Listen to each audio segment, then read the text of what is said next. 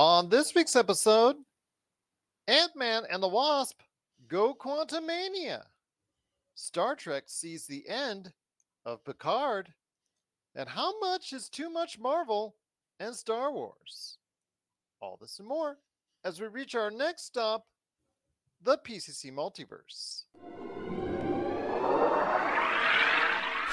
Don't be alarmed. The quasi-shimmering light before you is a trans-dimensional gateway to other worlds, other voices, other thoughts, and other realities. Up feels like down, and down feels like the number 7 on a Wednesday morning. Don't worry. That quivering, blood-boiling sensation under your eyebrows is all a part of the charm. Welcome to the PCC Multiverse. And we're back with another episode of the PCC Multiverse.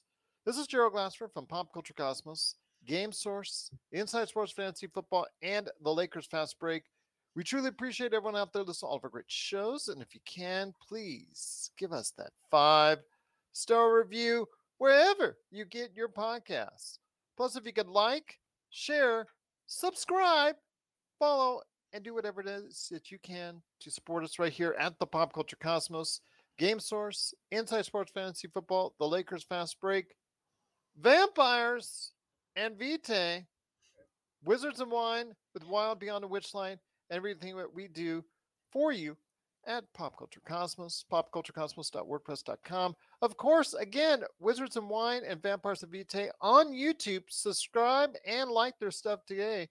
They have a lot of great things that are going on at Vampires of Vitae, and also as well, of course, Wizards and Wine.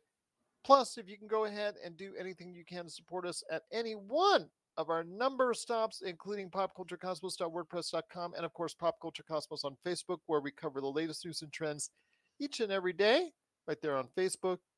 It is sincerely appreciated. But it wouldn't be a PCC Multiverse without my good friend. She is the magical mistress of everything. Tabletop RPGs. You got to go ahead and check out when she goes ahead and discovers the tarot cards right there for you on TikTok, Facebook, Instagram, and wherever you go ahead and check out your tabletop RPGs. It is the mistress behind Wizards and Wine with Wild Beyond the Witchline and Vampires of Vitae. It is Melinda Barkhouse Ross. And Melinda, great to have you back. Looking forward to some conversations because the Marvel Cinematic Universe is up and running for Phase 5. Yeah, it looks like we're finally into it. And it feels like a long time coming, but at the same time, it really hasn't been that long, has it? Well, I mean, Phase 4, the last thing was put out was Black Panther Wakanda Forever, which ended Phase 4. I got a chance to see it. I know you did. I actually listed it out as part of my list of the MCU that you can catch right now at popculturecosmos.wordpress.com. Right there, I ranked it. And I'll just say it isn't at the top and it isn't at the bottom. So Right. I'll just leave it at that. But when it comes to Ant-Man and the Wasp, Quantumania, everybody's talking about it right now. The MCU. I will say this has to do better than the previous Ant-Man films as far as monetary wise, because this is the biggest Ant-Man movie yet. And obviously it has ramifications for the Kang multiverse down the line, not only leading into the Kang Dynasty and Secret Wars films down the road, but this is going to kick off Phase 5. Ought to be a big moment for Marvel. It's something with Ant-Man and the Wasp they've really truly loved over the course of the years, even though it hasn't garnered the highest box office. But the stakes have always been kind of controlled, kind of low comparatively speaking to all the Captain Americas and the Thors and the Iron Mans of the world. So your thoughts on this? How important is it for Ant-Man and the Wasp Quantumania to succeed this time around? Well, yeah, as the first one out of the gate for Phase 5, I think there's a lot riding on this one, to Mm. be honest. Plus you never want to see a movie starring Paul Rudd to be a dud. No, no, I'm and we not have even sure that that's feasibly possible, honestly, but I do think that this is probably the right property, I think, to kick off Phase 5. I think that they were smart picking Ant-Man. Well, I agree with you as far as how important this is. I mean, the other two movies weren't necessarily failures at the box office. They did okay, but compared to their bigger brothers, it seemed like why did you keep going with the Ant-Man storyline? Well, now we know why. I've always said that the Ant-Man storyline has been a favorite of Marvel's internally. And if it did money 500, $600 million worldwide, which is in and around where it has done, then that's just icing on the cake for them because they internally, I have a feeling that they love Ant-Man and the Wasp and their story probably more than almost any other storyline that they have because of the fact it appeals to them as the everyman who's given an opportunity to save the world.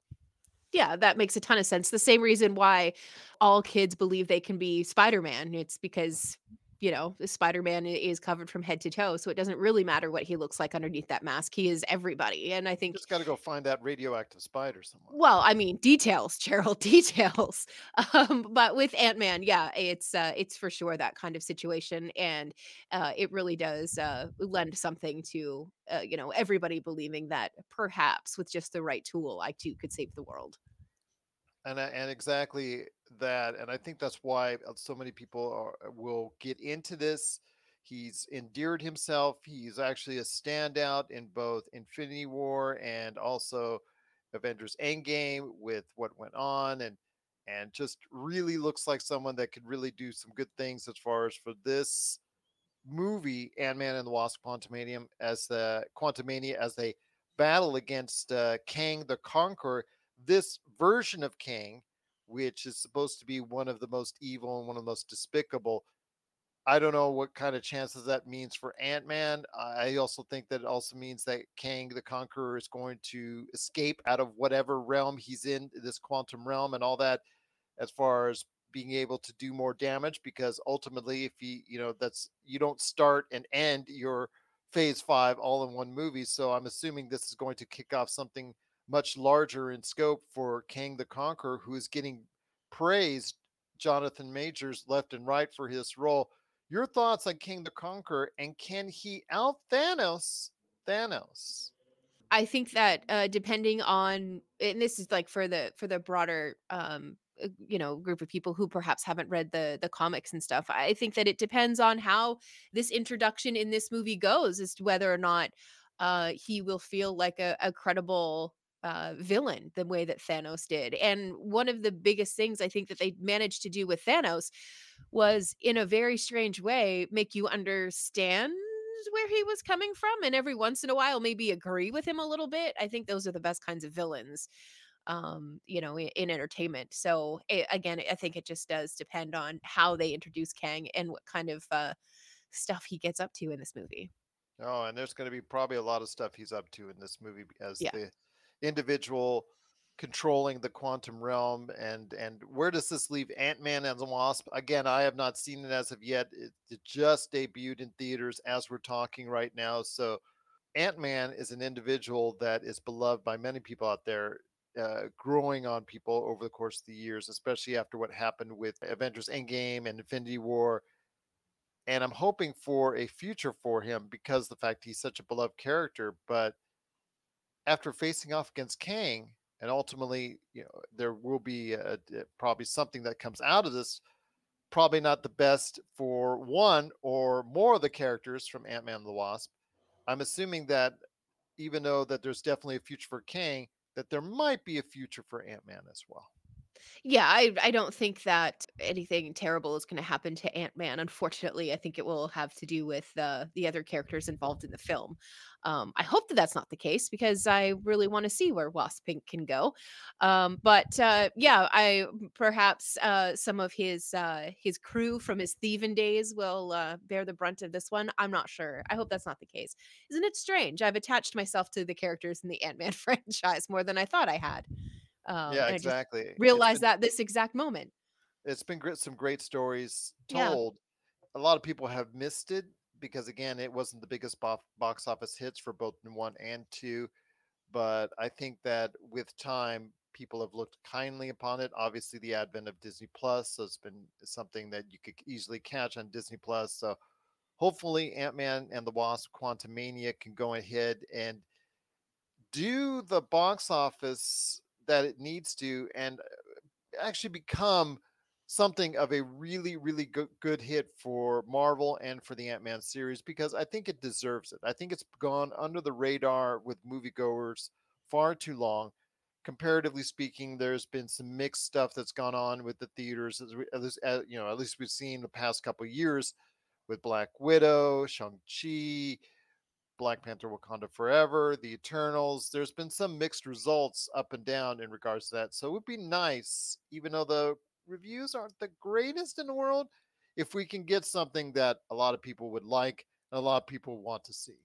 Yeah, I agree with you. And I think, is this the longest gap that we've had between Marvel movies? I feel like it's been a long time, but I could just be forgetting something. No, no, I think when COVID hit before Black Widow came out, I think Right. there was a period of time where everything got pushed back, and I Mm. think that was probably the longest time during this Marvel Cinematic Universe that you've seen now. That leads me into a good question here. And once again, it's the PCC Multiverse. It's Melinda Barkhouse Ross and me, Gerald Glassford. It leads me into a good question because recently, The Hollywood Reporter just published an article on some inside information that they got that Bob Iger, who retook back his place as the head of Disney, is looking to scale down what's going on in Disney Plus. As far as all the shows that were mentioned for Disney Plus this year, there's only two of them at this point in time that are probably going to be sure bets that are going to definitely come out this year, and that is Secret Invasion and Loki, with What If Season 2, Echo, and Ironheart, among others, that were supposed to be scheduled for this year, maybe being pushed back to 2024 and beyond. That to me is, I don't know how to say it's concerning. I'm saying it's the sign of the times, because that massive amount of quantity of content we saw with Netflix and Disney Plus and Paramount, which just announced that they got 10 million more subscribers, but are still taking hit because of all the merging that they're doing with Showtime and all that, and Amazon Prime, all that massive amount of content we've received, it may be curtailed back because of cost, because the world of streaming and the streaming, I guess, rise and bubble that we've been experiencing, that's about ready. I don't say it's bursting, but it's letting out a little bit of air. The fun with streaming is now, not exactly as much as it once was. But your thoughts on this when you hear that there's a possibility of less content on Disney Plus, Marvel and Star Wars related? There might be some good news, but there's also some bad. Yeah, I mean, maybe gosh, that's a tough one because you see them scaling back maybe on Marvel and Star Wars, but perhaps focusing more on like the Disney Channel kind of content. But I don't hear that in this announcement. I just hear we've got to cut back on content, and it just seems funny that your biggest IPs arguably are the ones that you're going to cut back on. That just seems counterintuitive.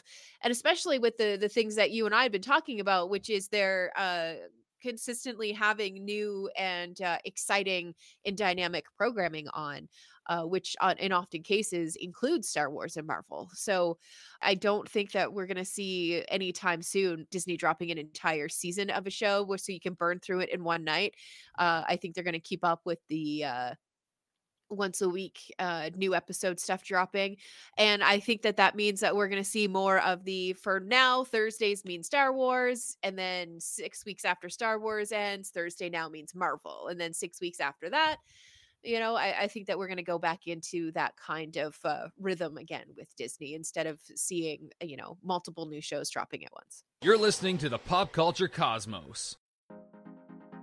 For the latest news and information, analysis and opinions on the Los Angeles Lakers and the NBA, check out the Lakers Fast Break podcast today on wherever you get your podcasts.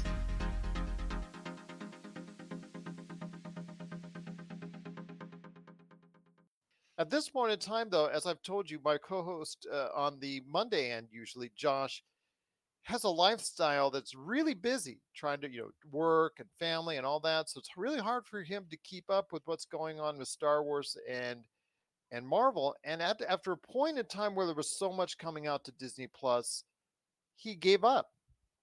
Yeah. And because he just said it was just too much. Yeah. And I said, I can't blame you. I cannot blame you. But for someone who does keep up with everything, it's going to be disappointing that you're going to be seeing less because I'm not convinced Disney is going to provide enough quality programming intended for me that is going to recoup or replace that isn't Marvel and Star Wars. Because we've suggested so many different IPs on this show that you and I would just jump to, as far as Tron, as far as Emperor's New Groove, a live action of that, or Hercules, a live action of that, or just something just in the realm of many of the IPs that they have that they could utilize. They are doing a little bit of that, but is it going to be enough to satisfy viewers like you and I? Well, I mean, we do have a pretty voracious. We have a big appetite when it comes when it comes to our content. I think that it's just going to be an adjustment for us for a little while, unfortunately. And the money talks, and when money talks, unfortunately, some of us have to just deal with the consequences of that conversation. It sounds like that's pretty much the case here. And I mean, like you said, it's not like Disney is the only one facing this kind of reality. A lot of the streaming services are. Everybody seems to be putting prices up. Everybody seems to be really evaluating and making sure that the content that they're putting out is the right content to put out. All of that kind of stuff. So I'm not surprised to hear that this is the plan that Bob has for Disney, but it is still disappointing. It is still disappointing in a way because I just recently renewed my Disney Plus, and then to hear that just days later, I'm just like, oh, that's not Yeah. what I wanted to hear. That's like, gee, thanks, Bob. But I understand as far as the production costs involved for something like a Star Wars and Marvel, they are higher than your average sitcom Yeah. or like NCIS or FBI related thing. But I don't see them transferring those type of shows in instead into Disney Plus. So Disney Plus kind of puts themselves into a hole in regards to their programming because the fact that, how should I say this? It has to be something Disney related. It has to be something that is based off of one of their existing IPs. It can't be something, always original. Can't be something always maybe a little bit grittier, more real life. Has to be something fantastical. When it comes to Disney and Disney Plus, they leave the real gritty stuff or NSFW stuff or mature audience stuff. They leave that for Hulu, and I think that's, again, something for someone like me who is making up a good portion of that 150 million subscriber base, kind of disappointed. Yeah, I think it's time for them to just pull the pin and merge Disney Plus and Hulu. And you can even put your parental lock so they can't get into Hulu without you being there to see what they're watching. There's a lot of ways that you can still keep the And we control don't for the even know parent how in. long Disney is going to continue on owning Hulu because Bob Iger said last week he's taking some offers if you're interested. Gerald, I have $20 right now. Do you want to go halfsies? Yeah, let me see what I can do. Absolutely. Can you take an IOU? Yeah, right. Yeah, for sure, for sure. But it's disappointing to see where the streaming bubbles. We knew that all these streaming entities getting into at the same time, all this content that was being made right around the coronavirus that was being released and in 21 and 2022, you knew it had to end at some point in time. Now they're all raising their prices. Paramount Plus is the latest to raise their price. They're all raising their prices. They're giving you less content. Is the streaming bubble about to burst? I think it already has, and I just think that they're just waiting for their Q1 reports to all come in so they can have a look at things and figure out how deeply they have to cut, unfortunately. That's a shame because, again, there's also merging with, like I said, with Paramount and Showtime. So Hmm. even though Paramount gained 10 million subscribers in quarter 4, so they're now in the 70 million, closing in on 80 million range, they still lost money because of their merger with Showtime. I've already told you how much the Warner Brothers Discovery and all that stuff that's going on there, that merger, how much money they're choking on, and how many shows and specials and movies and everything that's been affected by that. And Netflix has even talked about stuff as far as going off. Arrested Development, which they brought back, they're kicking off their channel too here by the end of the month as far as a cost cutting measure. So the way we're looking at streaming is going to be ultimately be changing over the course of the next few months and years. I don't know if that means everybody goes back to cable or broadcast television. We'll have to wait and see. I'm not exactly convinced that that's going to be the case. I still think streaming is going to have a large part of the equation. I think the best quality television consistently will still be coming from streaming, but it is going to be a different shape and form of what we're seeing going forward. Yeah, unfortunately, I think they may have to take a page out of conventional television's playbook, and they may have to start relying on advertisers a little bit more than they have. I mean, I know, you subscribe at a certain level, you don't have to watch commercials, but for those who subscribe underneath that level, you may see more commercials, and you may see those commercials a little bit more often. That's pure speculation on my part. I don't know that that's part of it, but if I was one of those streaming companies and I had to look at laying off 7,000 people or finding a way to add, I don't know, 30 minutes of commercials in a day, I would be looking to add commercials instead of laying people off. Well, the thing is, the Netflix now has an ad tier. They Disney do, yes. Plus now has an ad tier.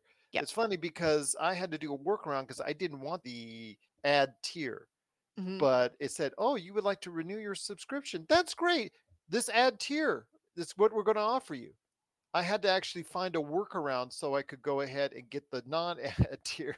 Really? That That's more expensive. surprises me. Yeah, it was forcing me right there to go ahead and select either the ad tier or the ad tier with Hulu bundle. And I was like, I don't want that. I want the no ads Disney Plus. I will pay the couple extra dollars a month. So it was Wow. like I had to find a workaround online in order to get that, but it was kind of weird. But need I digress? Dr. Mad Studio says I stopped watching TV regularly 13 years ago. Just soaps and reality shows these days in my corner of the world. I just watch whatever I want online or streaming services, and that's the thing. Hmm. If I don't like it though, with even though I paid for the year, normally if I'm going on a month basis, this is a better time to go ahead and watch television because you have the power now and you have the control. If you want to watch something for a month, you can do that on a certain, like for instance, Star Trek Picard. When Star Trek Picard, all the episodes come out and you want to just binge that at one time, you can go ahead, maybe do it on a 7-day trial, a 14-day trial, or just on a month and just end it and move on to another streaming channel. Yeah, and I think that's honestly, I think that that's what a lot of people do. I don't know anybody that has every single streaming service. There's definitely picks and flavors I think that people go through because there's definitely times where I'm scrolling through Netflix and I'm just like, bro, there's nothing on here. What's I agree. happening here? And then you switch over to like a Hulu or something like that, and you get a different take on what they're offering for entertainment.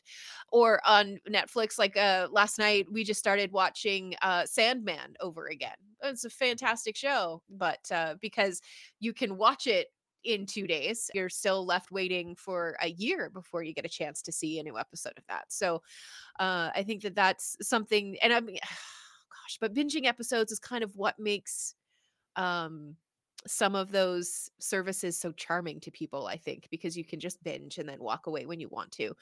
um so yeah, I just think that there's not a lot of people who all the time have all of the services. I do think that people jump around quite a bit.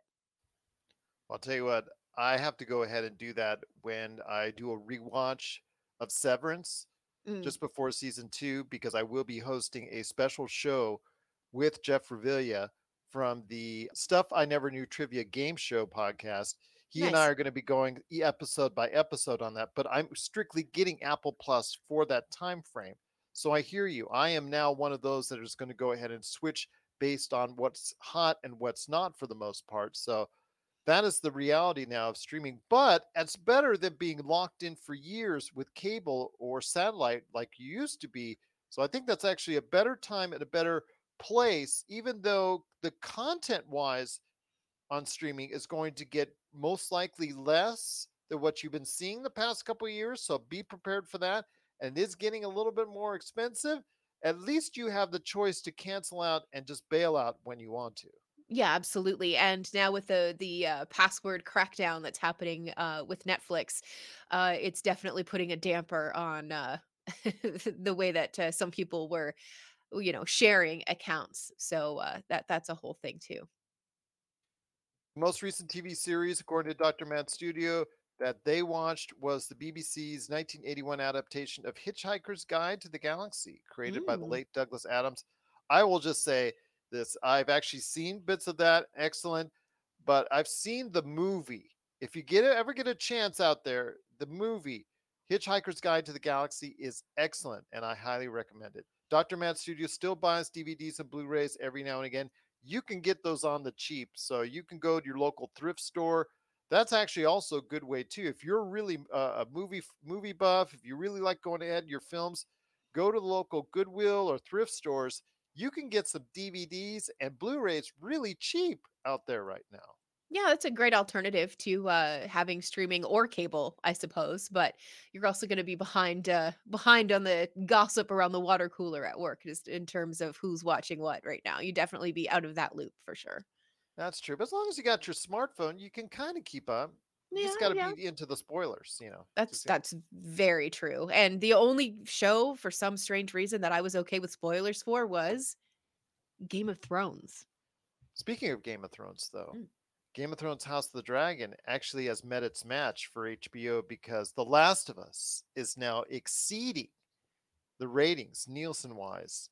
That it just the first report from the first weeks of The Last of Us came out, and it's now exceeding the House of the Dragon right now. That's just amazing to me as far as how big that series has got. It is on the it's on the tip of everyone's tongue. That everybody's talking about it. So many props to The Last of Us. But before we head to the break, my friend, I want to go ahead and reel it back into Marvel and Star Wars as again, Ant-Man and the Wasp Quantumania has hit theaters, hoping for some big returns for that and finally a justification for Ant-Man and the Wasp as far as box office hits and box office hit makers for the audience out there is that you see a future that's better for streaming for Disney Plus with less Marvel and Star Wars, or do you see one that's a little bit worse? I mean, we've voiced our frustration with Disney many times, and it sounds like, well, not Disney, but Disney Plus. I think that honestly, less content is going to hurt them. Okay.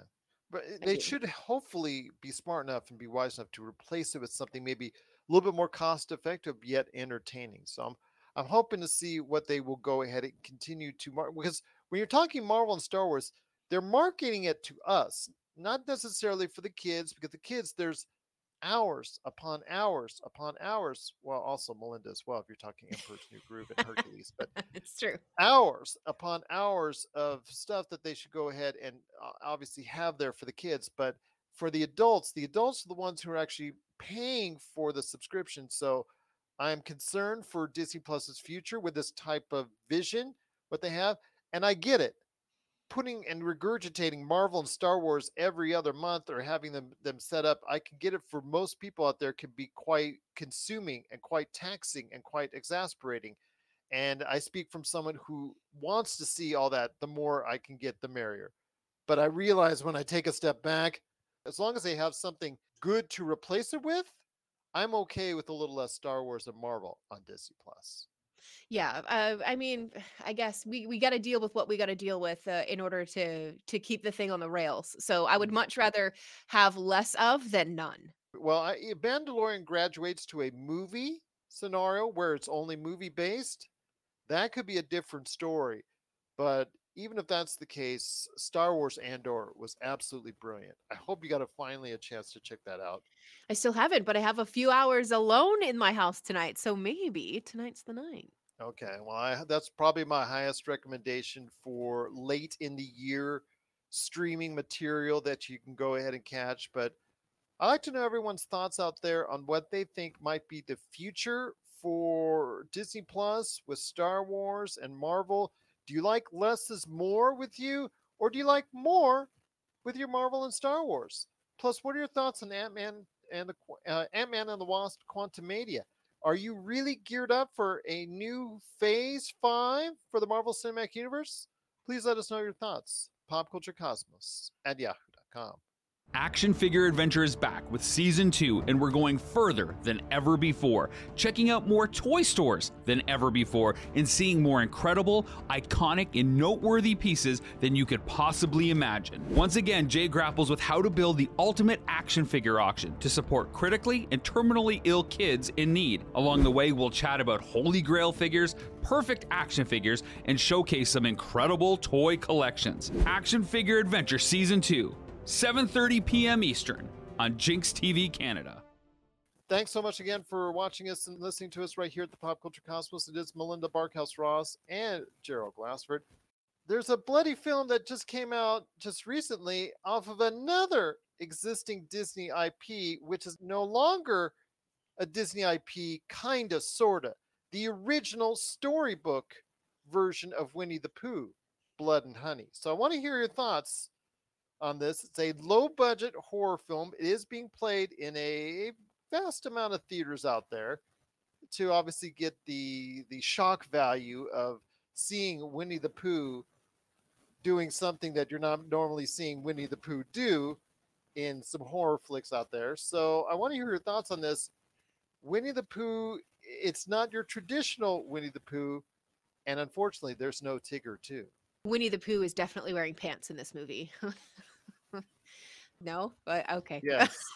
So, all right. So the premise of the movie is that Christopher Robin grows up and leaves Winnie the Pooh and everybody behind him, and he comes back to discover things are quite different.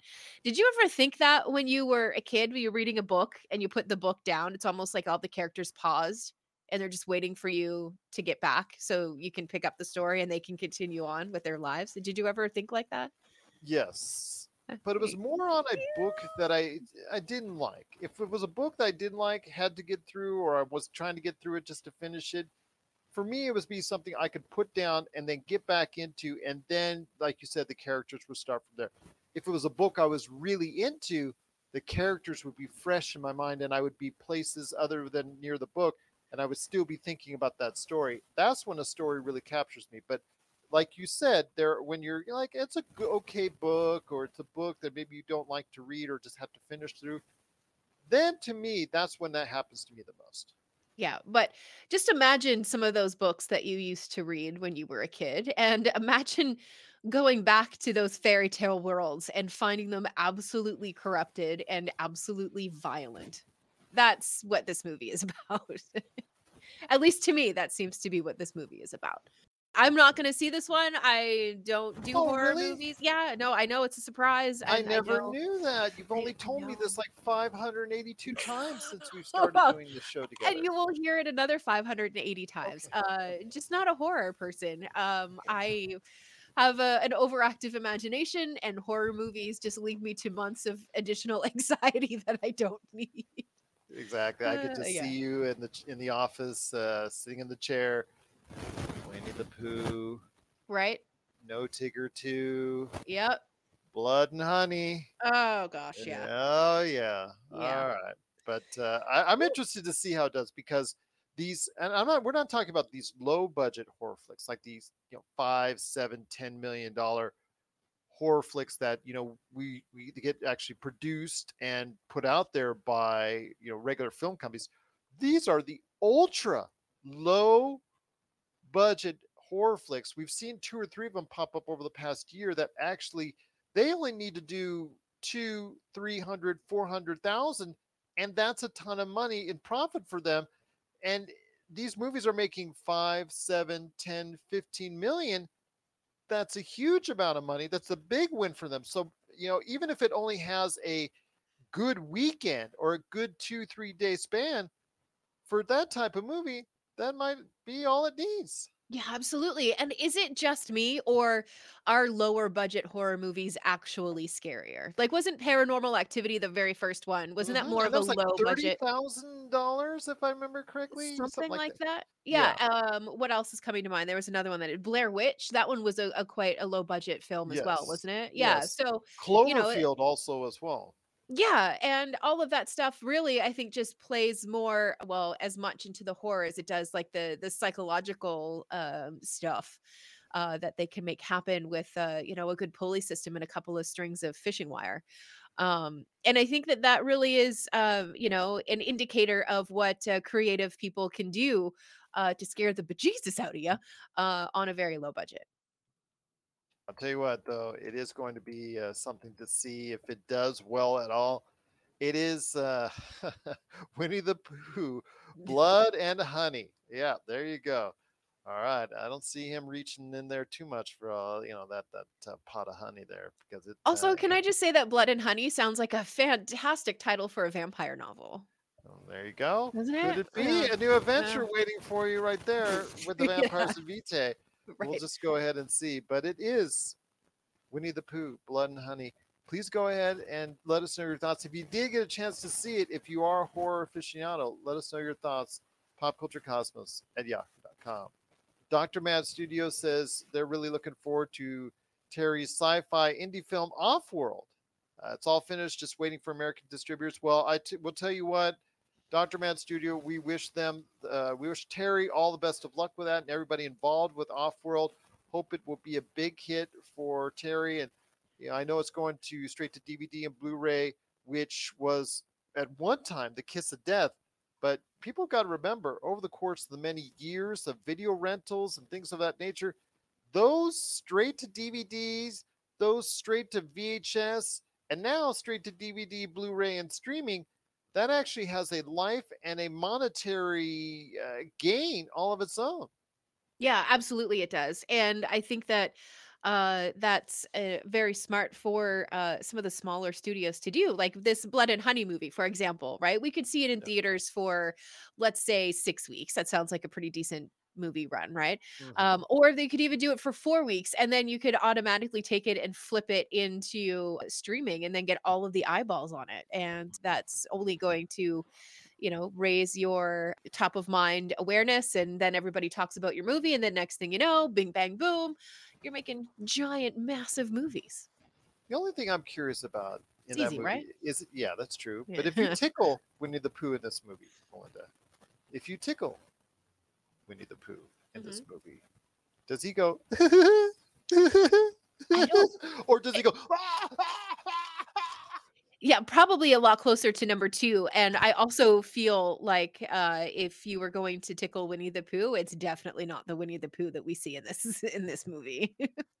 Just the trailer was enough. I was like, "Nope, okay, now I'm not going any more swimming pools, not going on any Airbnbs that are very secluded." Yeah, there's a new list of things that I just am not gonna do after I watch the trailer, so Oh my goodness. But yay. yes, I don't blame you a bit.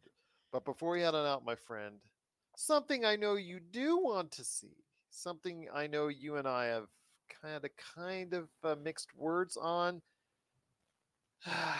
Star Trek Picard Mhm. debuted on Paramount Plus, and congratulations, Paramount Plus, which did gain 10 million subscribers, like I mentioned earlier, in the fourth quarter. Although, again, they managed to, with the, I guess the absorbing of the costs of getting Showtime and Paramount together into one entity, that's going to mean a loss financially for them. But still, gaining 10 million subscribers is no easy feat, and with all the stuff that's going on in streaming, it's great to see that Star Trek Picard is going to get a loving ending for this part of the Star Trek Emporium, with a lot of these Star Trek Next Generation mainstays a part of this. Although they said not every door will be closed, could this be a good ending for Picard? Because I have not liked and enjoyed my time thoroughly at all with the first two seasons, especially season one. Season two wasn't actually that much better. Actually, I don't think I had it really high on my list either. But yes, your thoughts on hopefully a better ending for Star Trek Picard. Well, Star Trek Picard is going to wrap up. We knew that it was only going to be a handful of seasons. God bless Patrick Stewart for giving us this much more Picard. Thank you, And sir, for that your part I service. really like. Oh Yes. my gosh, yeah, just an absolute treasure and an absolute gem, and I adore the man, have for a long time. But hopefully, one of these doors it leaves open is the opportunity for Michael Dorn and his character Worf to go ahead and start its own series. That would be Oh my gosh, it would be phenomenal. Been waiting for a Worf series, I think, since I became a Star Trek fan, with my dad back in the day. So that would be really cool. It would be interesting to if it was based more on the Klingon homeworld and we got to see a little bit more of the wild Klingon politics and whether or not that has evolved as time has gone by and all of that kind of stuff. I mean, I haven't thought about it at all. It would be kind of cool. No, you haven't at all. And it's not like you ever cosplayed as a Klingon, have No, you? definitely Yeah. didn't do that. Also, don't know No. any songs in Klingon. No, Definitely no, not that. definitely No. not. No, No. no. I don't know. It all gets mixed in from one to the other when it comes to the Star Trek universe, especially with Picard. Like I said, very mixed results. He was he died, became an android. Picard did. They kind of forgot about that in season two to kind of ignore. It's funny because that first episode in season two was like, that stuff in season one, we just want to just like throw that under the rug. Don't really want to deal with it. Don't want to talk about it. We kind of think it stunk too. Were you watching TV and thinking critically again, Gerald? I'm just telling you what I saw in season two, and season two was not very much better because Oh, well. but I think that was just a characteristic of the coronavirus and the fact that they could only shoot and film around LA with a limited amount of individuals. So I really think that's where that came into play. Yeah. So I'm not really going to really super bash them there, but I'm hoping now that everybody's coming back from the Star Trek TNG universe. I'm really looking forward to this. I'm going to give it another shot. It is the final time we will probably see all these individuals together in a Star Trek realm. So I'm really looking forward to that as well. Yeah, and I believe I might be wrong on this. I may have because it's been a minute since I read the article, but I believe there's also characters from Deep Space Nine that show up this season because the same thing that Next Generation fans have wanted, Deep Space Nine fans have wanted a little bit more so they can, have a Could little there bit be a more Cisco signing? closure. Yeah, from what I understand, there's supposed to be some Deep Space Nine characters thrown in the mix this season as well. I'd be interested to see. I know all they advertised was the TNG, but technically, Worf counts as a Deep Space Nine as well. Yeah, So that's true. That's true. yeah, That could be he could be the tie-in to the bridge between both this um is true. casts. Yeah. We'll see what happens, but it is Star Trek Picard season 3. I'm hoping for better things. I'm hoping it for some consistency, and I'm hoping for a closure in many ways for the TNG characters, especially Jean-Luc Picard. I'm hoping for that. Again, I'm not having the greatest of faith because of the rocky first two seasons. I mean, Star Trek Strange New World absolutely blows it away. Absolutely 100% blows away Star Trek Picard's first two seasons. And it actually even surpasses quite a bit Star Trek Discovery of any of the previous, 4 seasons of Star Trek Discovery. So I'm hoping that they can take the good vibes from Star Trek Strange New Worlds and be able to, by osmosis, transfer that to season three of Star Trek Picard. Well, I said it before and I will say it again.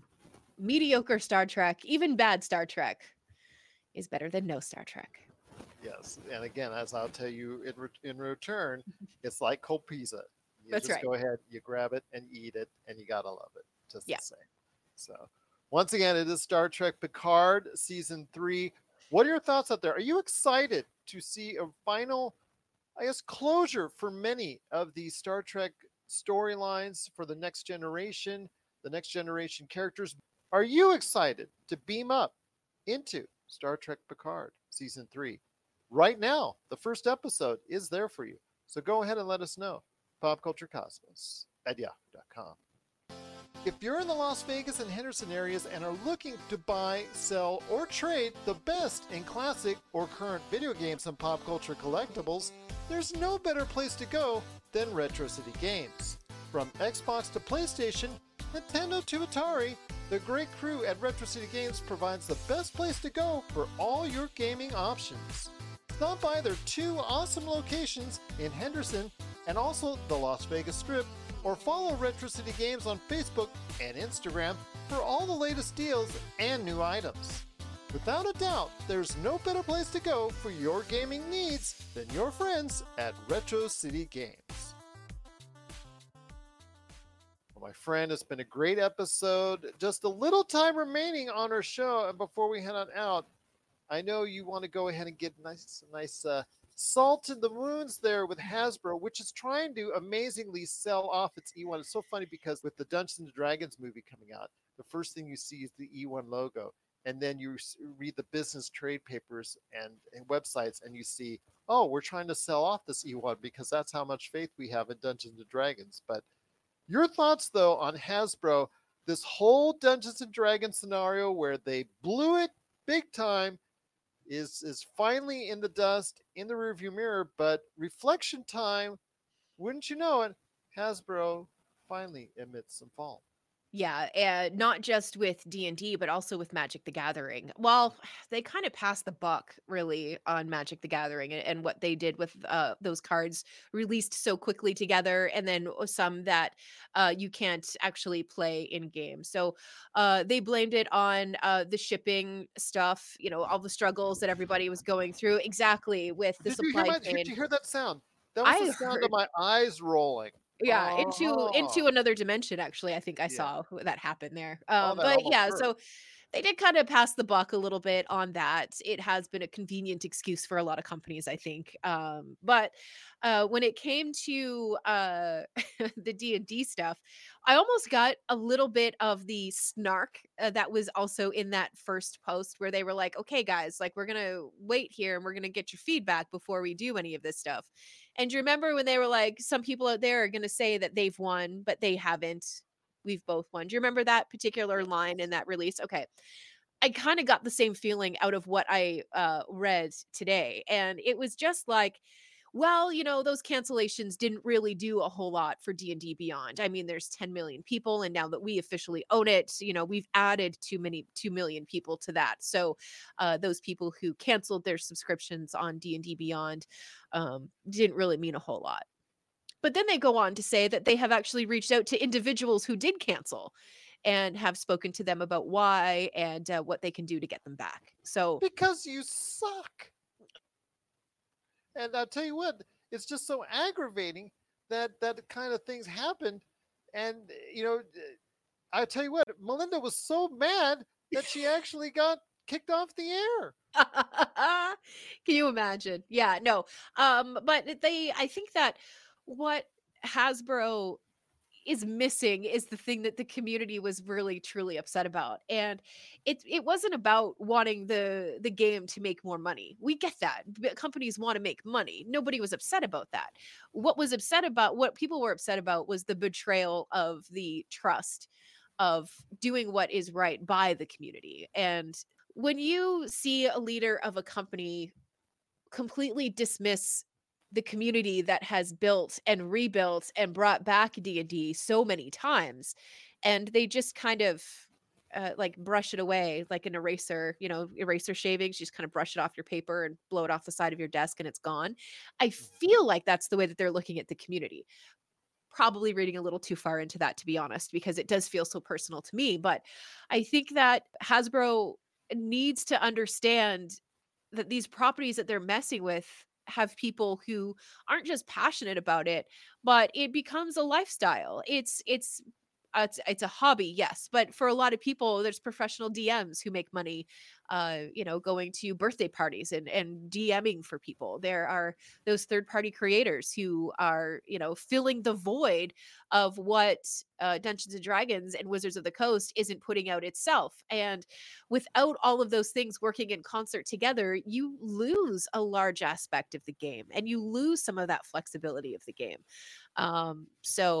Yeah, I was disappointed to read what I had read about what the bosses at Hasbro had to say in their meeting today, but It's just part and parcel, and I don't think surprises anybody after what we saw and how we've been seeing them treat people, even people who work at Wizards of the Coast. It's just not great, and let's just say it's rolling downhill, and it's rolling downhill quickly at Wizard of the Coast.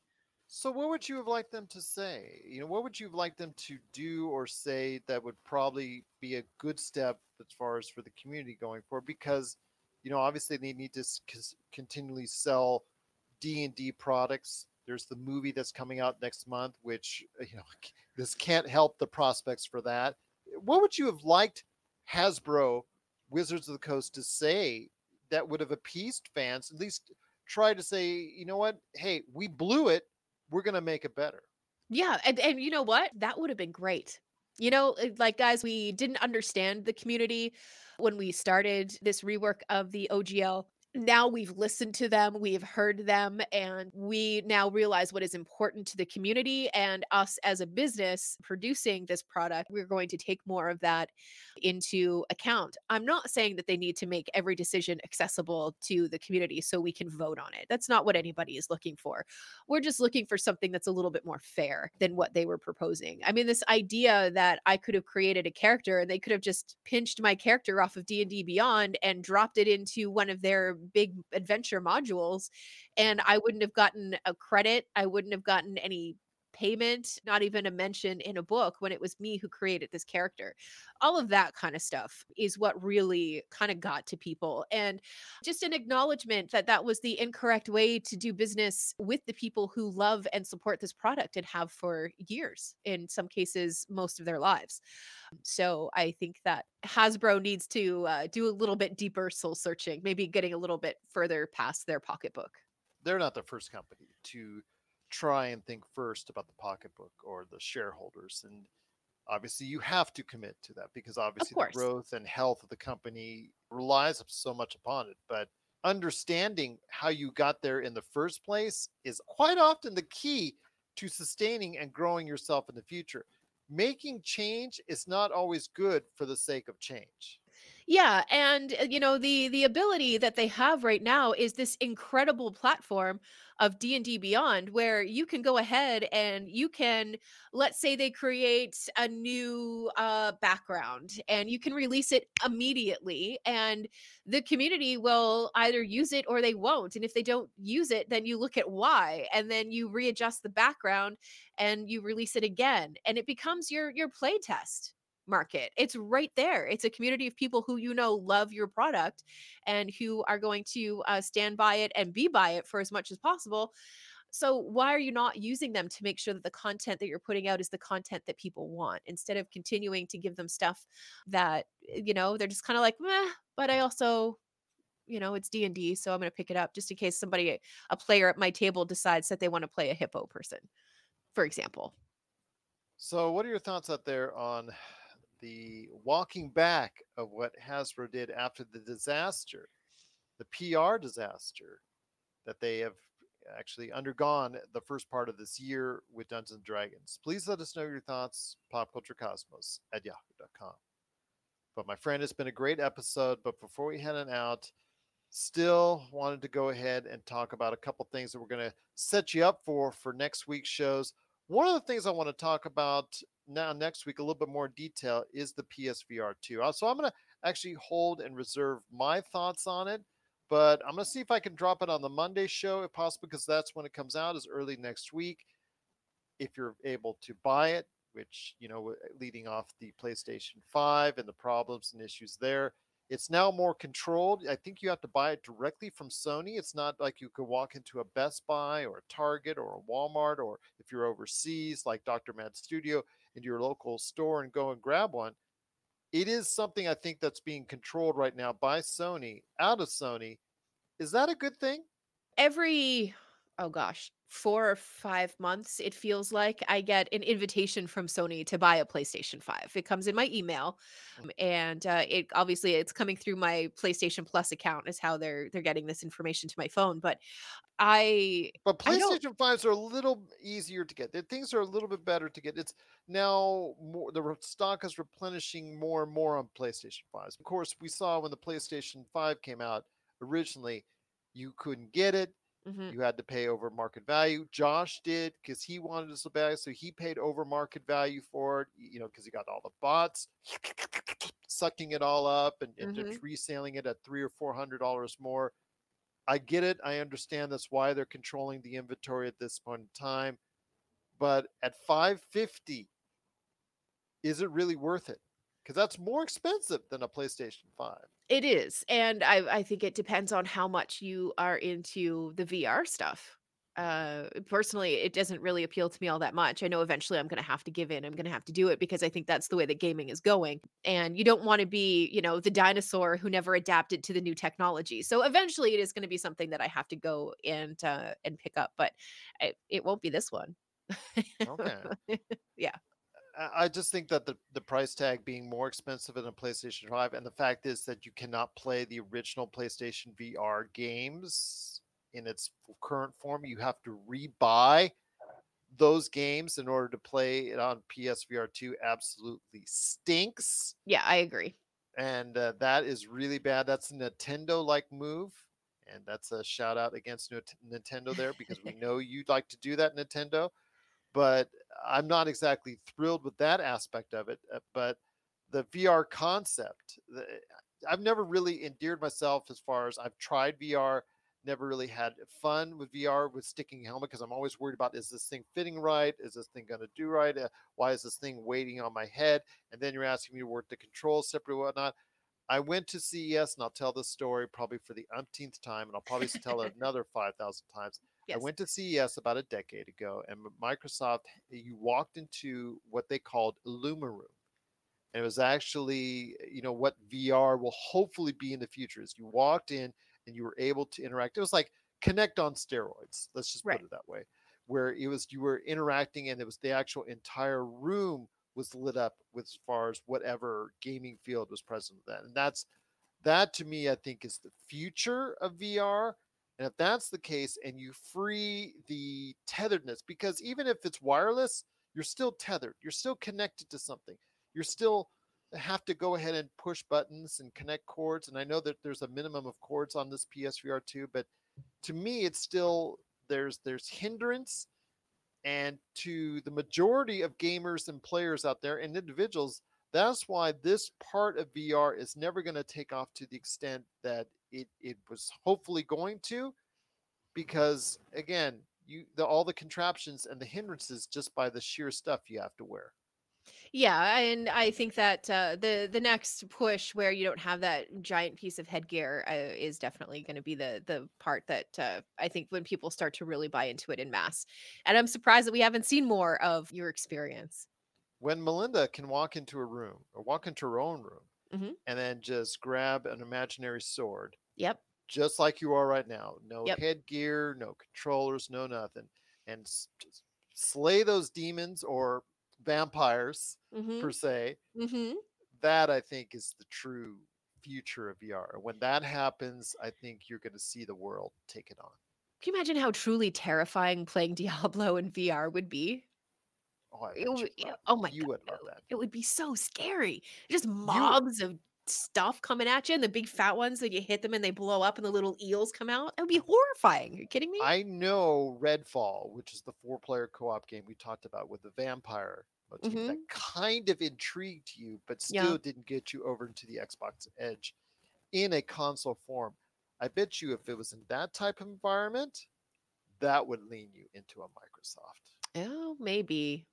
But don't Maybe. worry, it's not going to happen anytime Yeah, soon. yeah. I'm gonna bleed PlayStation for a while, I'm afraid. Yes, absolutely, indeed. But what are your thoughts out there on the PSVR 2? Do you plan on getting one? Do you like how it's being controlled by Sony as far as being able to purchase it? Let us know your thoughts. PopCultureCosmos at yahoo.com. Well, my friend, it's been a great episode.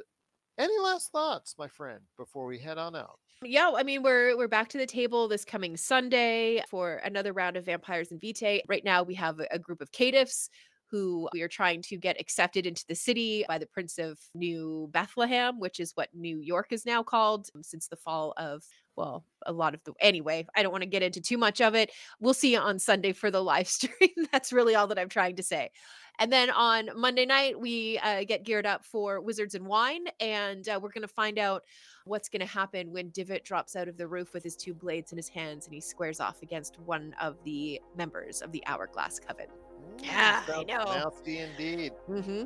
Don't forget, we still go ahead and have Demolition Force out there every Monday, so look forward to that as well. And next week, Don Fobbs is going to be back talking TV with me. And there's a lot to talk about, including the end of Yellowstone. How can that be? We're going to be talking about that next week on the Pop Culture Cosmos as well. So for Melinda Barkhouse Ross, this is Gerald Glassford. It's another beautiful day in paradise right here in the PCC Multiverse. Thank you for listening. And here's hoping you have yourself a great